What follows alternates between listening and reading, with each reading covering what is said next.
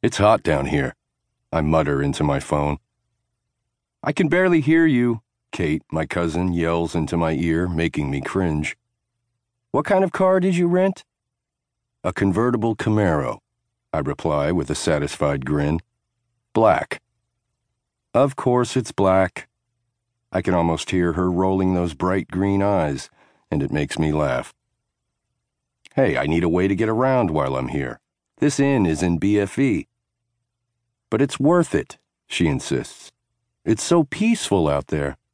You'll recover quickly there. I'm already recovered, I reply, gritting my teeth. I feel fine. Bullcrap. Of course it's bullshit.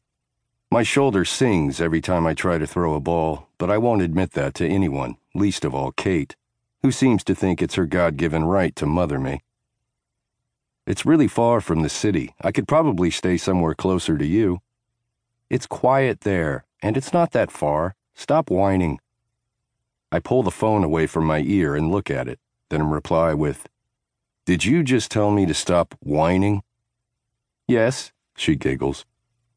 You're going to pay for that. You don't scare me.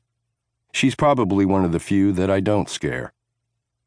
Go rest, she says, serious now. Heal. The inn is the perfect place for it. Being away from the media circus and my coaches, who are constantly on my ass about conditioning my injured shoulder, sounds perfect.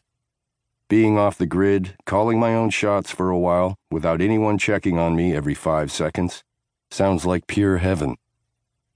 I want to see you, I tell Kate as I take the exit off the freeway. Let's do lunch tomorrow. That'll give you time to get settled and rest from your trip. Why do you think I need all this rest? I grumble. I'm a healthy, almost 30-year-old man, Kate. I hurt my shoulder. It's not like I'm coming home from war.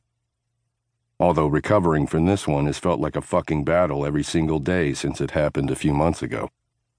Okay, tough guy, I'll see you tomorrow for lunch. She sounds perky and happy, and that makes me happy. Kate was unhappy for far too long. Being in New Orleans and with Eli Boudreau seems to be agreeing with her. But I'll save my opinion on that until I see her with my own eyes. Call me if you need me, I say, just like I always do right before we hang up. Ditto. And she's gone. I take a deep breath as I adjust my grip on the steering wheel, loving the way this car handles. It's as smooth as a beautiful woman's bare skin. Not that I remember exactly what that feels like, given that I've been preoccupied with Major League Baseball and doctors and the very real prospect of losing the sport that has been the only love of my life far too much lately.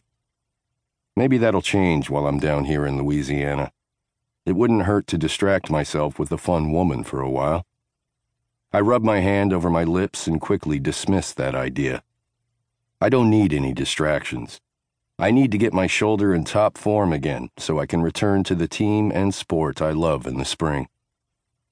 The GPS announces that I've reached my destination, and my jaw drops as I slow the car before turning into the driveway and take in my first glimpse of Inn Boudreau. A row of enormous old oak trees lead to the front door of an impressive white building with wide pillars and a deep front porch. Porch swings hang on either side of the inviting red door, and ceiling fans spin lazily above them. The trees soar high into the air, the branches heavy with Spanish moss dripping from the limbs. Some of the limbs are so long that they rest on the ground. I turn into the driveway, still crawling along. The grounds are adorned with different buildings, gardens, a creek, complete with bridge, and beautiful colors everywhere. If there is a heaven, this is exactly what it should look like.